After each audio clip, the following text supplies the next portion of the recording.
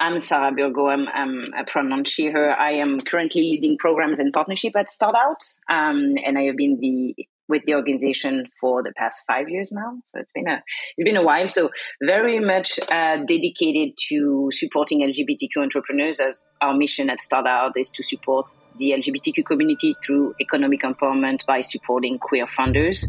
Been working really hard on growing the team. I'm super excited to be now a 15 full-time employee and making sure that we can really deliver on the impact that we want to have for the queer community.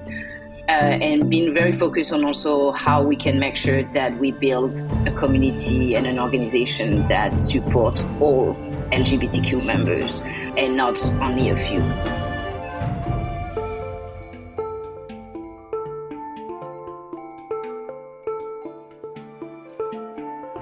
This is Design Influence. I'm Isabel Swiderski. So that has been kind of what is up with me, the overall mission of supporting the queer community, but also making sure we are really intentional about equity and diversity, and also making sure we are building a team of actually amazing people that we have hired for the past few years that can really deliver and scale. When I joined a few years ago, it was a really small team, and now we are getting to the point where we can really have an impact on thousands of entrepreneurs every year. So that is very exciting. Can you tell me a little bit more about how you were able to give yourself the means to make this transition and really accelerate the ability to hire the team that you need?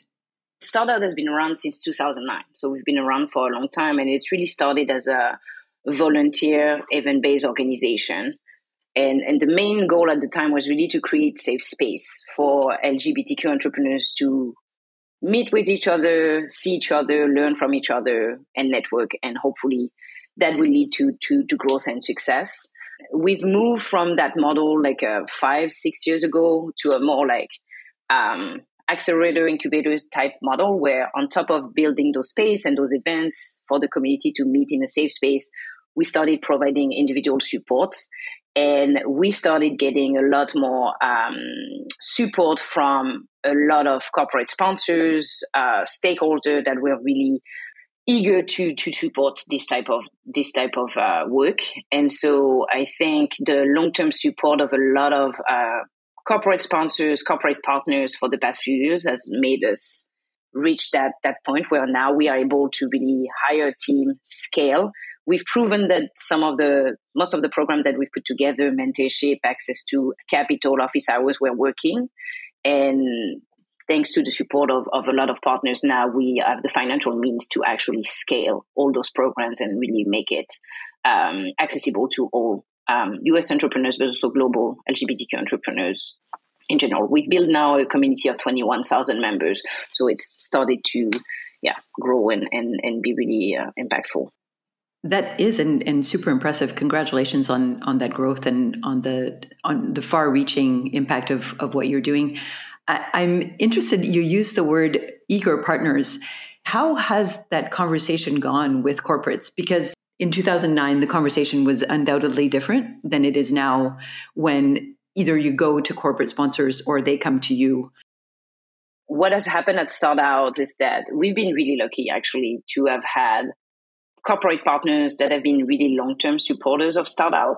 And what happened with the pandemic was that people that have been working with us for a few years decided to double down on their support based on the impact they were seeing. We are really data-driven and impact-driven.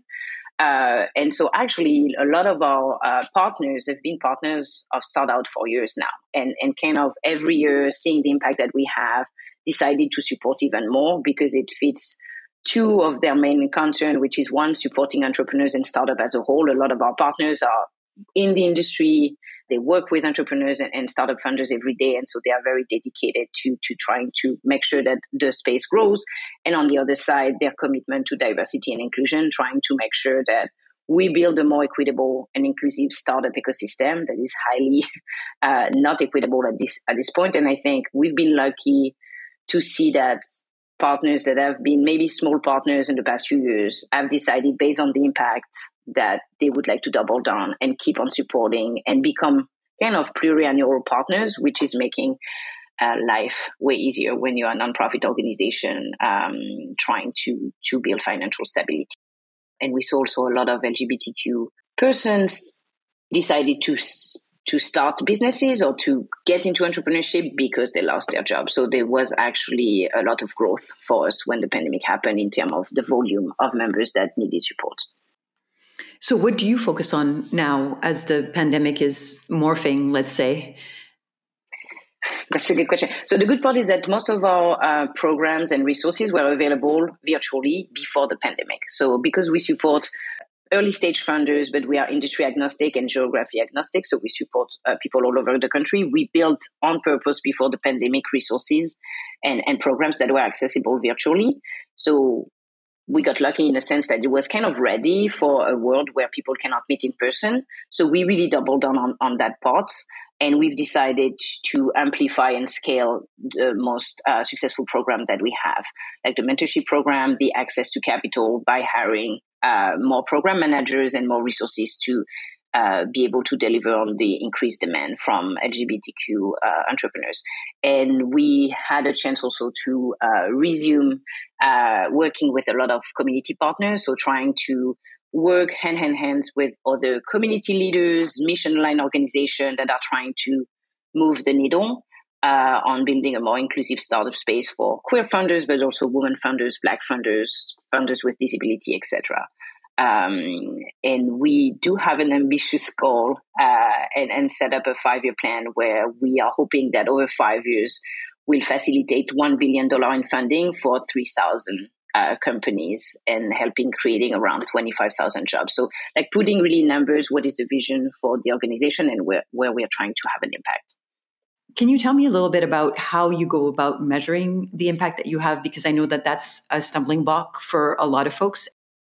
I feel in general, the space and just in general society is moving to more accountability. So I believe it's not just us. I think it's everyone and trying to get more accountability in terms of impact and how we use the resources that we have. There's two things. So at Startout, we measure like program engagement. So how like all the members that are going through our programs, the touch point, the satisfaction. So a lot of qualitative and quantitative data on program. But we also try to really see like and try to track outcomes. And for us, thinking about the economic empowerment of the LGBTQ community, we are really focusing on the number of startups that are created and staying in business, the number of jobs they create, the valuation of those companies, as well as the funding that they raise. And we know it's not perfect because there is a lot more to the economic empowerment and economic impact of startup. But for us, those are kind of like the key metrics that we are tracking. So we have job creation, valuation, fundraising rate, and number of funders and companies that are still in business. We also think about just beyond our work and what we do and the support we provide to funders, like how can we also support the industry at large and just the LGBTQ community at large. So we started a project in collaboration with JP Morgan Chase and Socos Lab that is called the Startout Pride Economic Impact Index. And the idea here is really to provide resources and quantitative insight on the economic impact of LGBTQ entrepreneurs at large, not just Startout members, but all the LGBTQ entrepreneurs in the US and same, trying to track job creation, patents, fundraising, and exit. And on top of like kind of calculating that, the idea is also to provide data on what these metrics could be with equal access to critical resources and really showing that gap, hopefully to try to help institutions, governments, thought leaders kind of think on how we can bridge the gap, the fact that there's not equal access today and what could be if there was equal access in terms of job creation, etc. That's super interesting, and I'm familiar with that partnership, and certainly has yielded some really interesting information that wasn't available before, which is obviously key. If you don't measure it, it's very difficult to change things. You mentioned different partnerships that help to advance, obviously reaching different folks. How do you navigate this belonging to the ecosystem? I see in a lot of the work that we do that there's collaboration is harder in practice than it is in theory. And so do you have any tips or any observations that you've made in seeing this acceleration of the impact of your work and really diversifying, it sounds like, the strength and type of partnerships that you're engaged in? How do you navigate having multiple partners? And what do you think is the key to sustaining that kind of collaboration over time?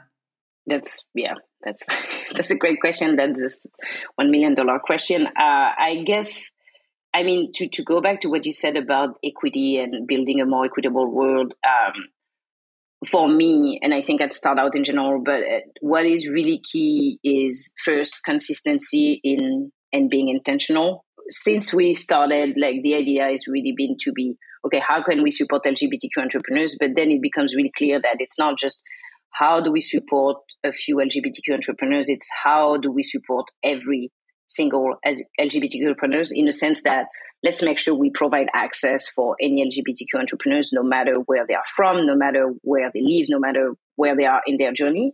And so we know for a fact that there is great disparities within the different members of our community, and that it's still super difficult for a lot of members in our community, like women, gender non-conforming, LGBTQ founder of colors, or transgender founders, to one, be out and safe, and second, to really have the same access. So being really consistent and intentional in what is your goal, and how you think about intersectionality, I think has been key. And so we align with partners that are also very, very intentional and consistent in their support. I think that's the first thing. The second part is to your point, like working with mission-aligned organization. And we are working with 50 plus mission-aligned organization. And now we have dedicated team member. We have a dedicated team that is really spending their time building those relationships, making sure that we provide some insight programming events that really are helpful for educating the industry at large, but also providing actionable item and to the funders that we support so that they can get access. There has been a lot of change and positive change within the diversity, equity, and inclusion space in the past few years, but we are very, very far from where it should be. We do not have the exact number for LGBTQ funders, but I think less than 3% of VC funding is going to women. So I think it's a necessity right now that we work with community partners that are trying to build a more equitable startup ecosystem, taking into account a lot of underserved population, because we are so far from where it should be. And yeah, I think we've been trying to align with people that have this vision of how we can make sure underserved founders, no matter who they are, get access, and that we can see more success. And we are also working really hard on representation and how we can make sure that we tell the stories that nobody's telling, and that we put those more uncommon, I call it uncommon voices, on stage, and we let them tell their own story. I think we've been talking a lot with other partners about narratives, and I think something that I strongly believe in is, like, instead of telling the stories of people for them, let's give your space, give your audience to people so they can tell the story that they want to tell. And in the queer community, we have so few out and proud, successful founders that really making sure there is space for role models to be seen and be heard. I think has been kind of also something we work really hard on with partners. Of course, representation is key and tricky because of the safety issue. You talked about wanting to support all types of founders, and you mentioned also access to capital. And that's a challenge, getting right-sized funding and the right type of funding. How do you tackle that at StartOut specifically, or with your partners? That's a good point. So StartOut doesn't have a dedicated investment vehicle at this point. So we work really closely with capital providers. I think there is two things. The one is, to your point, because we focus on early stage funder, pre-seed or idea stage to Series A or B. The first part is how do we help funders get investment ready when sometimes they are too early to reach capital providers or need to prove a little bit more product market fit or something like this. So for this, we have a really strong mentorship program, very strong office hours where it's really one-on-one knowledge, guidance, expertise sharing with serial entrepreneurs, investors, experts that can really provide that one-on-one support to get the funders to be closer to being investment ready and getting in front of those capital providers. And the second piece, so that's what we focus on a lot. We've mentorship program where we support 350 funders every year. So that's really a core programming that we offer. And on the second part is connecting the funders with accredited investors, but also crowdfunding equity platforms, debt providers. And so we've built kind of the access to capital program internally, where really we work with accredited investors, VCs and angel investors, and provide specific deal flow based on what they are looking for, and trying to be the connector between those funders that are looking for funding and those investors that are looking for the right funders that fit what they are looking for. And that's kind of the way we've been thinking about it. We are working with more than 400 investors and trying to make those connections and introduction that are meaningful and hopefully will lead to investor writing checks. And so we work with a lot of different investors. Some of them are part of the LGBTQ community, but also we see more and more VCs that are just interested in leveling the playing field for underserved funders, including queer funders. And in the types of entrepreneurs that you see, again, we know that you try to support all types of entrepreneurs, but do you see any preference around entrepreneurs who have high growth aspirations, or who are simply saying, I'm a solopreneur, I might grow to 2 or 3 people, but that's really what I'm after, or folks who don't recognize themselves even in the startup space? How do you deal with that conversation, or what has been your experience in terms of the diversity of motivations that bring founders to you? We focus on high growth startups. This is kind of what we do, what we know how to do. So when we have funders that are maybe do not fit that criteria, we try to help them find complementary resources, and we work with LGBTQ Chamber of Commerce or LGBTQ centers in different cities, or other providers that are most suitable for Main Street or small business owners that maybe do not consider themselves a high growth or scalable company. So your question was kind of, what are different type of population and what are their interests? Because we focus mostly on high growth, I think this is mostly what we see. And by default, then most of our partners, capital providers partners, are looking at highly scalable and high growth entrepreneurs. But we are building slowly by slowly, as I was saying, this kind of network of partners that can really support them. And I think this is part of what we are trying to do, trying to be as one of the unique LGBTQ organization that support entrepreneurs, really trying to refer entrepreneurs to more appropriate or better suited resources is also part of the mission as a nonprofit organization trying to help the overall community. Speaking of not-for-profit organization, are your programs free, or is there a contribution from the entrepreneurs that you support? That's a great question. So it is what I call theoretically free, in a sense that we've been really fortunate to have corporate partners fund scholarships, so meaning free access to our program for 1 year or more for a lot of different populations. Our entrepreneurs want to support StartOut. There is an option to become a giving member and giving $10, $15 a month as a donation. But we have really, now we provide all the support for free through those scholarship kind of mechanism, and people can decide to give back. And this is part of a lot of the way we think about building wealth in the community, and economic empowerment is also based on giving back. We do have a lot of successful entrepreneurs that decide to give back when they exit or when they sell their company. It is kind of the model we are trying to build also with the mentorship, with a lot of experienced entrepreneurs that succeeded in their personal endeavor, giving back to members. And I think that's the model we will keep on having going forward. And so you've clearly had success with that. And that's one of the biggest challenges that I've observed in my work in emerging ecosystems, regardless of where they are or for what population, is that, there's always the conversation of like, yes, entrepreneurs need to be at the center and they need to support the growth of the ecosystem. But when you're busy building your enterprise, you often don't have time or resources to spare. And so are you tackling that problem? Are you, as you said, kind of waiting for people to exit and be at a more mature place, or are there any other options that you've seen that help entrepreneurs get involved in the development of the ecosystem, maybe at an earlier stage?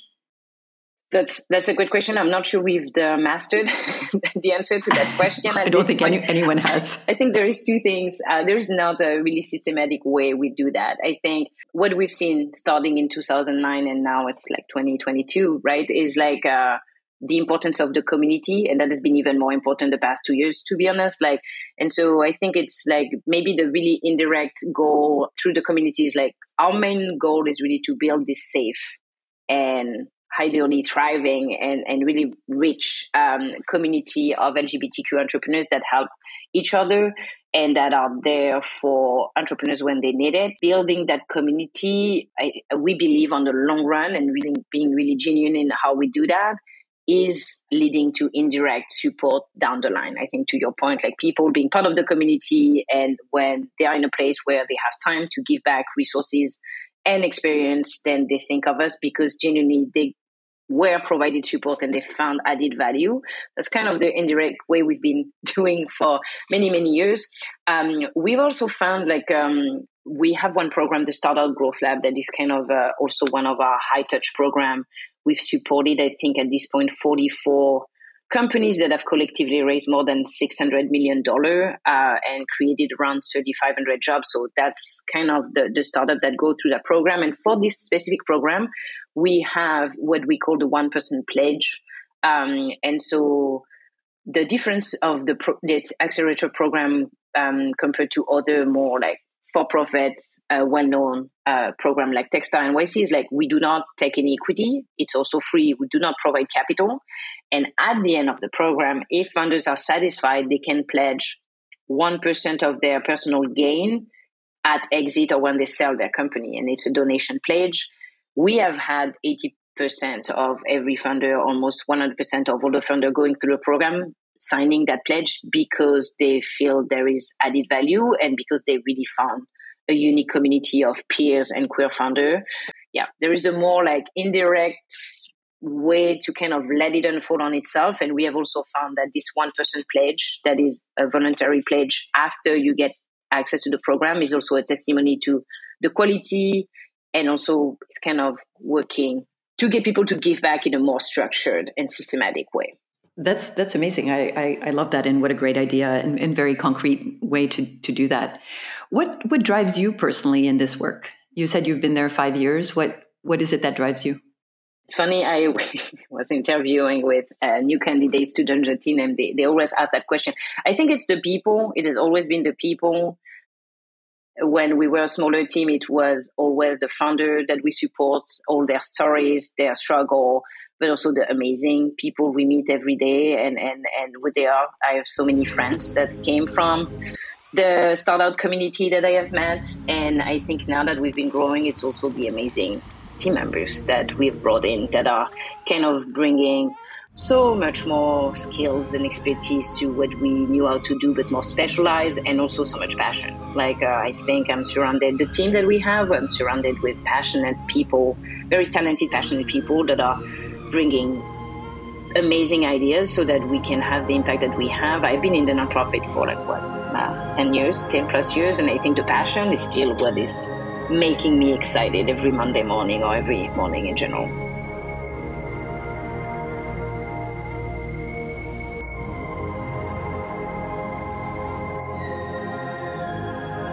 Sarah Burgot is Director of Programs and Partnerships at StartOut. She is based in San Francisco. My name is Isabelle Swiderski. This is Design Influence.